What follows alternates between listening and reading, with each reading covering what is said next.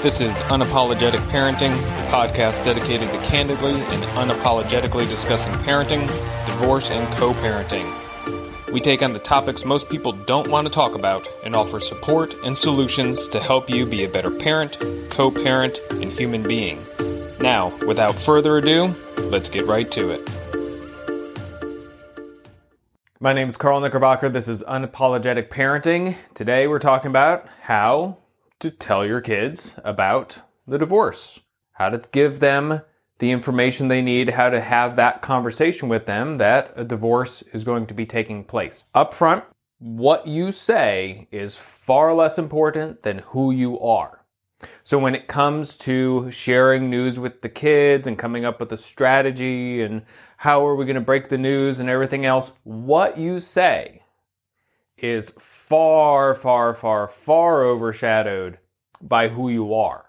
Your words, you could have a perfect little script, everything else, and if you're a train wreck of a person, they're not going to be listening to your script, they're just going to be seeing train wreck. You can give them the most sympathetic, soothing, rational words and everything else, but if you are out of control yourself, that is what kids are going to pick up on.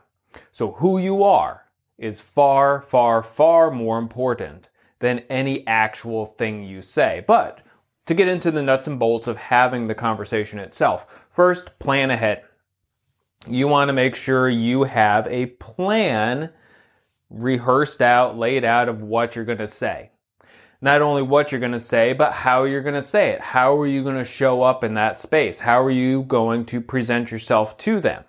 And the way you show up should be supportive, reassuring, clear on what you're doing, why you're doing it, what you're doing next. Be clear, be centered. How you show up, your emotional tenor, your emotional state in that conversation is going to dictate so many things down the road. When you show up solid for your kids, they're going to respond to that solidity. When you show up all over the radar to them, it's going to throw them all over the radar. So, show up, plan ahead, plan out what you're going to hit as far as key points, key plans. Have that set and ready to go, and then plan how you're going to emotionally show up. Other things that go into the planning stage. Don't just show up and be like, oh yeah, this is going to happen and I have no idea where I'm going to live or where I'm going to go or anything else. Figure all that stuff out first.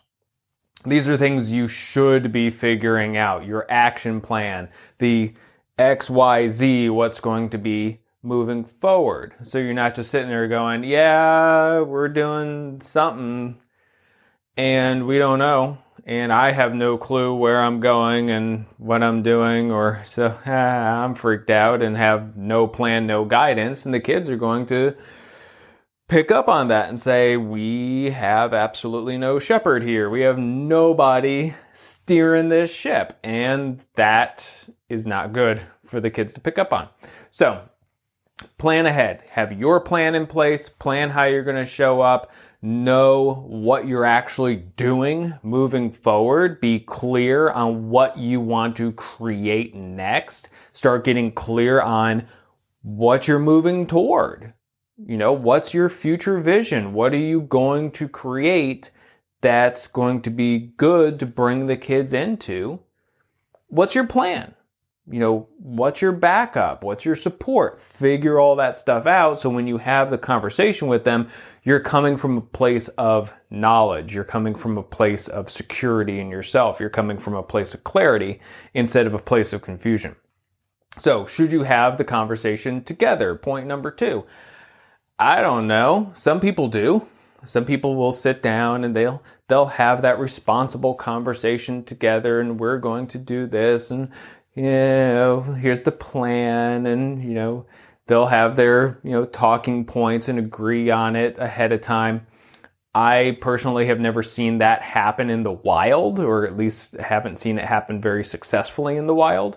A lot of times that situation will devolve into something far worse. So if you think that you're going to get ambushed during that conversation, if you think that it's just not going to be good to talk together, if you don't think, your partner or anyone else is going to be able to keep it together during that time, don't do it together. Find a way to have that conversation on your own. For me, there was a conversation, before I was dumb and showed up at the house and got assaulted for picking up stuff. Don't do that either. Watch that video too.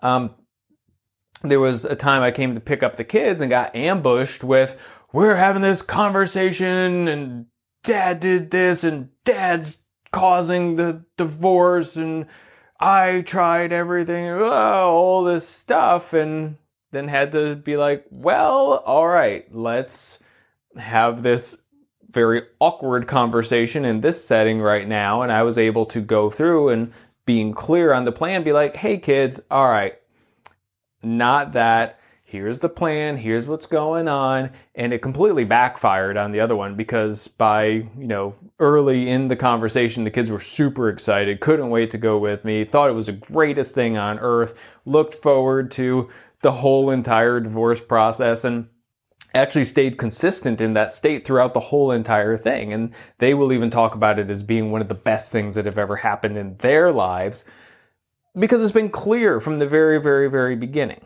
And so when they have a parent that shows up being like, nope, solid, here's what's the plan. This is my positive emotional state, and this is why I've got you covered, and I am going to be your secure umbrella, whatever you want to say. I'm here to support you and reassure you. The kids are like, yep, I'm on board with that, and they understand the plan.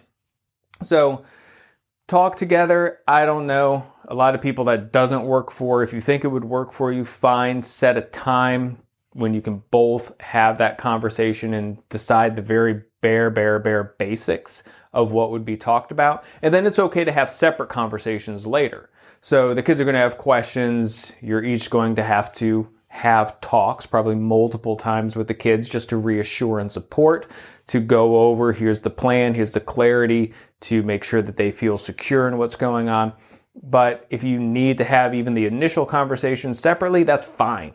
For a lot of people, that works best. For a lot of people, that's safest.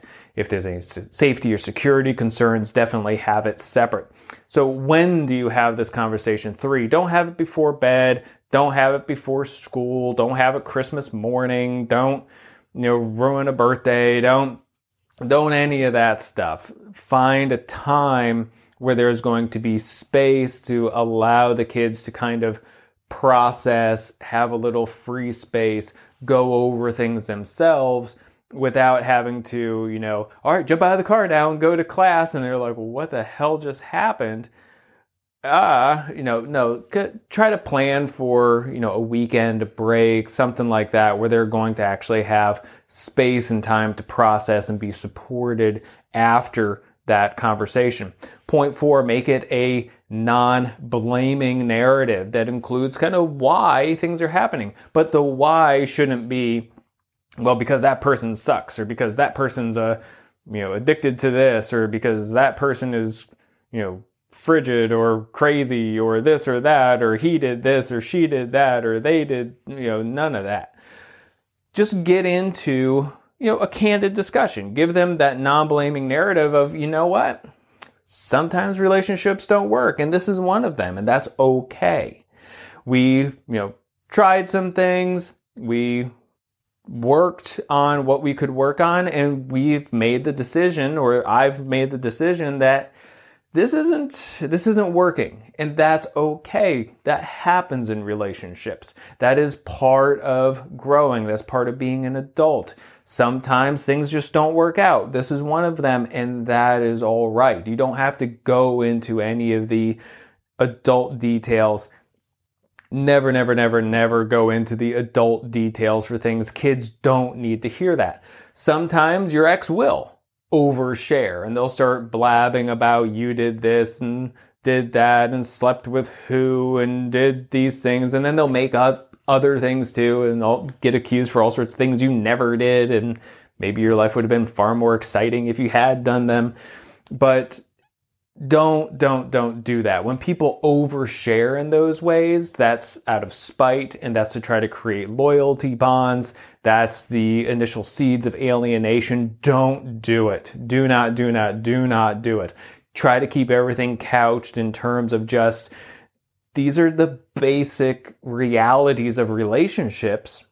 This is the basic reality of growth and evolution of people and relationships, is sometimes they grow apart and they change, and it's not wrong for that to happen. That's what relationships do. Relationships evolve and they change, and sometimes evolution and change in a relationship results in going different paths, and that's all right. We have different visions. It's not working out.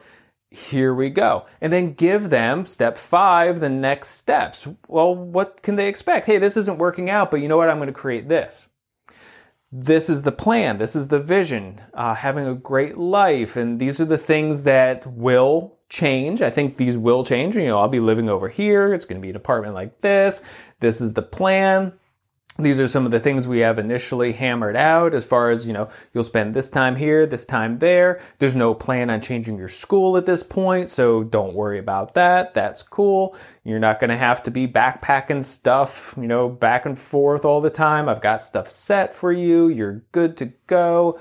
I mean, have those next steps laid out and make it sound kind of exciting. You don't have to be like, it's Disneyland every weekend and make all these pie in the sky sort of promises that you're never going to keep, but focus on the positive, focus on the vision, focus on what you want to create. This is an opportunity for, us to do these things, and we're going to, build a home culture, and you can really get into those things to, start lighting up their imagination about what things are going to be. So then they're focused a lot more on what you're going to be creating instead of things that they're imagining that they're losing.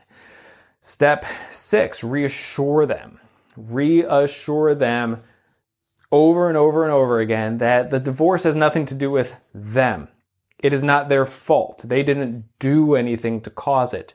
You're not getting a divorce because you don't want to spend time with them. Just be like, look, this is nothing to do with you. I love you. And, this relationship over here, this has evolved and changed, but it's not because of you. You have not caused this to happen. You are not at fault. You're not to blame. Love you. We're going to create this thing together, and you're my kids and love you to pieces, and give them that reassurance that this is happening for adult reasons that are completely independent of anything involving them, and that you are doing nothing but staying with them, reassuring them, supporting them, being on their team, and not blaming them at all, because it's not their fault. It's nothing they're creating. It's their kids, and you bring them up, and it's your job and your responsibility, your role, your privilege to be able to raise them. And yeah, I'm going to keep showing up for you, and you're awesome. Love you. That's it. So last step, I think step 7, invite questions. Then be like, I know that was a ton. I know you've got some questions. Kind of go through some things and just re-steer them toward reassurance, very non-blaming narratives of just basically why things are happening. Field some of their questions and then move on from the conversation. Post-conversation, there'll be more questions and be like, you know what? Always bring your questions totally right. And then you can start doing some more Socratic method on things perhaps, and start being like, well, what do you think? What do you think about relationships and, things change? What do you want to create? What do you see happening? And you can start really getting into it to let them create along with you. You can help them discover the answers to their own questions. You can use that last step of inviting the questions to then guide and teach, especially using, again, Socratic method that really helps them to be able to move through things. Post-conversation, again, they're going to have those questions, and you're going to need to give them some time. You need to give them some space. They're going to need time to process, because it's a lot, and they're going to need time to get adapted to the new routines. They're going to need time to move through, these changes, and that's okay. And during that time, they're going to have a bunch of emotions.